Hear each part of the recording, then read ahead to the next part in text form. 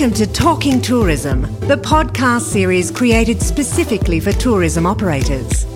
Talking Tourism, the expert series, is the ultimate resource for business owners who want to lift their skills to the next level. If you want to learn how to be a better tourism operator, listen on. Welcome to this episode of Talking Tourism, the go-to place for the latest news and insights for Tasmania's tourism industry, proudly brought to you by the Tourism Industry Council Tasmania. With the conversations each week applicable whether you operate somewhere in this beautiful state of Tasmania or anywhere across the country. Hello, my name's Rachel Williams and I'm very happy to be here with you today. We're going to be talking about polishing your digital assets over winter with marketing consultant from King Thing, Talora Denman-Francis. Hello, Talora. Hi, Rachel. How are you today? Yeah, really good. Really excited to be a part of the podcast today. Well, we're looking forward to gaining some insights for you because social media and websites and all of those digital tricks are really important to especially small businesses across Tasmania, isn't it? Extremely. I think that it's something that we don't put enough time and effort into, and we really should, because it's the things that we can do to ensure we get visitors to our state. That they come and use our services. By the sounds of it, some of the things might sound a bit overwhelming, but at the end of the day, they're really quite simple if you know what you're doing. So let's, I suppose, start from the start. All of us in business, well, I would hope, would have a website. What should people be doing with their websites at the moment to make sure that things are ready for when more tourists return? Yes, that's a great thing. So websites to me is probably the most important thing that you can have in terms of a digital asset, particularly in the tourism industry. It's the main place where people go when they're doing a search. So we know 96% of us go to Google to do a search because we don't know the product name or service. So we want to make sure that we have a website that turns up in those results. So if you do have a website, what I would recommend doing is making sure that all the images and content is relevant. So if there's anything that's really old or outdated on there, remove it. If your pricing's not correct, make sure that that's up to date. Sometimes we find that we may have a new offering, or particularly over the winter months, we might have offered a completely different thing that we may not even offer over the summer period. And so we want to make sure that that's on there so that people can find that information as well. We also want to make sure our links are working. So a lot of the time we may have links on our site, but we find that over a period of time, they may stop working if we've made some changes to our site previously. So we just want to check that all of those things function the way that they're meant to. And I guess one important thing to also consider is having a look at how old your site is. Does it need a refresh? Does it really showcase what you're trying to offer to people? Is it engaging enough to get people to book with you? So thinking about, is it time to get a whole new website or just update what you've got currently? And Talora, I'm assuming that, some people do their website and they spend their money initially and then they think it's fantastic. How often should people actually be, going back, checking it and refreshing it? That's a great question. So I always like to refer to a website as something that's continuously changing. So I'm a big believer in making sure that your website is continually worked on each month. So whether that be you pick a page each month to make sure that it's fresh and up to date. Every couple of years, I would suggest getting a whole new website, because what you'll find is that trends will change, design elements might change, and what may have been trendy back then may no longer work now. And particularly if you have a website that may be over 5 years old, it may not even be mobile responsive. And in a world where we are so mobile dominant now, we need to make sure that we have a website that is compatible for the mobile device. Okay. Assuming a lot of people wouldn't have even thought of that. They'd just assume it would flow through. Yeah, exactly. So it's something you need to, make sure you jump on your phone and just test to see how your website works on a mobile, because sometimes even if it is mobile responsive, it may not have the functionality working the way it should on a mobile from a user-friendly experience. So we just want to make sure all those little things work in a nice seamless way so the end user has a really easy time and they know exactly what they need to do in terms of being able to book your tour or your accommodation. And so, Talora, a few really simple things can actually make a big difference when it comes to updating websites, can't they? Yes, so that's it. Just by making sure that you update your content and your images all the time, it just makes the user feel like it's new and fresh. So if they're coming to the site regularly, they can see that you're making an effort to make sure that it's something different for them to be able to see and see a different side of your business, which is also a really important thing that the Google spiders like to see when they trawl your sites, because they can see that your website's remaining active, which is really important from that optimization perspective. And as a consumer, I know that when you are travelling, you do, pop in some Google words and hope for the best, and that sometimes dictates what your travel experience ends up being. How important is that optimization with your search results and maybe perhaps spending some money with some paid ads on Google? Yeah, no, so that's extremely important. So when I mentioned that stat before about 96% of us turning to Google, 89% of us don't know your business name. So when you are doing that search, you want to make sure that your business is coming up the top of those search results. And you can't do that if your website is not optimized for Google through search engine optimization. And so the way that we do that is we do some keyword research using different tools that exist. And some of the tools are called SEMrush. The one that I use is called Web CEO. The most, frustrating thing when it comes to doing keyword research is that a lot of the programs do cost. So if you are looking to do that keyword research, you may have to pay to use some of those programs. But it's really important to do that because we need to identify what people are searching for when they're looking for your product or service. And then we need to make sure that your site is optimized to those keywords in your meta descriptions, page titles, your alt image text, and your content. And I know that sounds like a whole lot of technical jargon, and it probably is, but it is something that is extremely important. And once you've done that to your website, you then may want to use things like Google Ads to help elevate those keywords even further so that it pushes your results to the top of the Google page. So anything that we can do to make Google happy, we do. And so by spending money with Google and Google Ads, we're able to get those keywords to rank higher for us on our website so that we're turning up in that first page of the Google search. And the age-old saying you've got to spend money to make money, how much should people be looking at budgeting to pay for on an annual basis for something like that, do you think? Yeah, so with Google, they have a minimum of $5 per day that you need to spend on those Google ads to make them work effectively. They're a big believer, and if you spend more money, obviously you're going to get more of a return on investment. But if you can at least stick to the $5 per day or even up it to $10, it's going to make a massive difference to the amount of traffic that you get to your website. And that's why you want to make sure you have your website ready so that once they get to your website that they then go through the steps that you want them to take to be able to book with you. Yeah. Now, speaking of the websites, we all tend to look around us in business of what our competitors are doing, making sure that we're all sort of keeping up. How important is it to review what people in the tourism industry, their competitors are doing? Yeah, so I think it's something that we should be doing every year. Is just having a look around at what they're doing. So don't focus too much on what the prices are of the products that they offer, but have a look at what they're saying, the uses of their words. Do they have different product offerings, or do they differentiate their product in a different way to what you do? Are there chances for you to collaborate together so that you can pull together the same people who are interested in your product and make that a really exciting experience, or potentially even creating itineraries together where they can come and experience what you both have to offer? So I think it is important to make sure that we review our competitors and just see what is happening out there in the marketplace. Because sometimes we're not aware unless we go and do those searches ourselves. Yeah, so not just necessarily competition, but collaborating as well by the sounds of things. Yeah, definitely. And for the tourism industry in particular, they've got some specific things they really need to do, don't they, each year to make sure they're in line with what the Australian and Tasmanian tourism industry expects. And there's an update that people need to be doing with their, is it the data warehouse? Have I got that correct?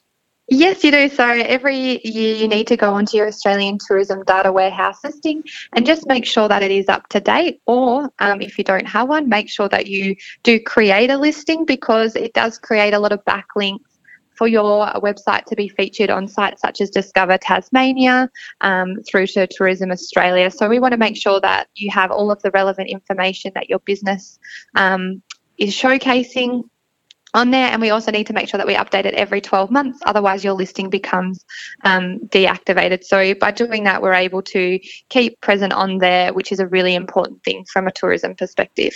And is that something easy enough for every single tourism operator to do themselves? Definitely. So as long as you know your login details, you can jump on there and you can adjust that information super quickly and easily. I know that some people have trouble with the images, but they have gotten better with saying what aspect ratios that you do need, and I do believe you do need to have some landscape photography and not just portraits. So as long as you've got all of those things prepared before you log on, it's a super easy process. They've also got videos on how you can update that so that you don't get stuck. I can hear people scrambling for their notepad with all their passwords and details there, because reset passwords are a regular thing for me. So I'm hoping that people will be a bit organised with that. Now tell me also about online reputation management and the reviews with that. Yeah, so it's really important that we do have a look at our reviews regularly and just see what other people are saying. So we want to make sure that we take on board the feedback that we are given, whether it be positive or negative, and making sure that we respond back to that feedback either way. It just shows as a business that we're really passionate about what we do and that we really value what we're hearing you say, and we want to improve as a business. And I know that if you are a PICT accredited and star rated business, that you can also sign up for the Review Pro, which gives you access to all of your reviews from TripAdvisor, Google My Business, and it's all in the one place. So it's definitely worth signing up to that if you haven't already become a part of that. But even if you are a part of that, just making sure you go on there and read those reviews and take that information on board. Fair enough. And you can actually help businesses support with all of these different tips that you've given us so far today around the Digital Ready program, for which King Thing is assisting people with that, aren't you? Yes, so we are coaches for the Digital Ready program, which is a fantastic initiative by the Department of State Growth. So this year we're really fortunate. They've boosted the funding up to 4 hours per business per ABN. So you can come along and chat to one of us coaches, including myself, and we can talk through any of the things that we've spoken about today or any other marketing things that you think may be helpful to elevate your business into the future, particularly if you have pivoted in a whole new direction because of COVID. Yeah, and Tlori, you've been around in this marketing space for nearly 3 years now. What's been changing over that time? Obviously, COVID's a significant one, but how is the digital world changing so rapidly? I think every day it changes, particularly if you're on Facebook. You jump on one day and then you jump on the next and it's completely different. So it's something that we have to keep updated with all the time. So things just change so fast because you can just do it at the touch of a button. So it is important that we keep updated with what is happening in that space and how we can make sure that our business is doing the right things so that we can be seen as leaders in the digital area, because we know that the algorithms really appreciate that and your business will benefit from that in the long run. So Facebook obviously got a little bit of criticism over the course of the last few months with the way it handled news media outlets.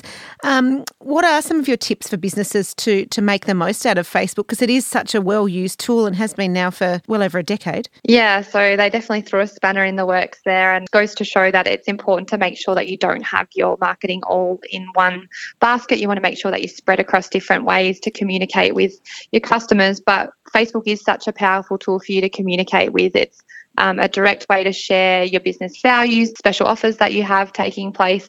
So it's important, even if you are, closed over the winter months or you don't have that high visitor numbers, that you're still posting on the platform. So the algorithm picks up if we're not posting.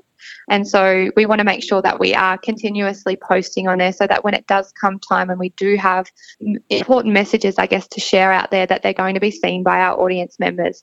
So even if that's cutting back to one post per a week to make it more manageable for yourself, that's completely fine. I'm a big believer in quality over quantity. You want to make sure that you're doing really great social posts that are engaging, that people want to see. And maybe that's why it might be important to look at potentially even doing a content planner so that you can work out what you want to post on the Facebook page so that you're putting things out there that you really want to showcase to people, particularly over those quieter months. And stories on social media have become really popular, especially on Instagram. Should people be focusing on that more than a generic post that stays there forever, or is it a fine balancing act?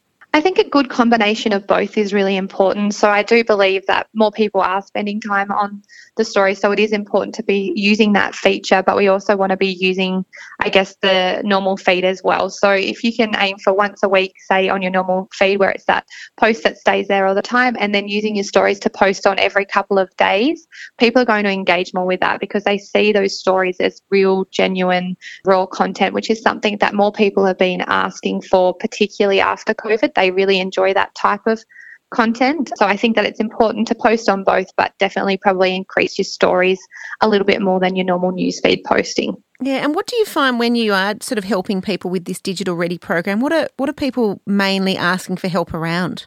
So definitely a lot around putting together that content planner for social media. So having a bit of a brainstorm on what they should post about, understanding what are some of the things that they could do to their website to make it a easier, user-friendly experience, and optimizing that website for Google so that they can be found in those search results. Any other tips and tricks that you'd like to share with us today, Talora? I guess the most important thing is just to make sure that you go and review all of the digital assets that you do have and work out what ones are working for your business and what ones aren't. So if you do find that you've got too many or you're not really using something, maybe it's not worthwhile having it, and maybe just tidying things up a little bit can make it a little bit more worthwhile so that you're really focusing your energy where you want to be putting it into the marketplace and doing it really well.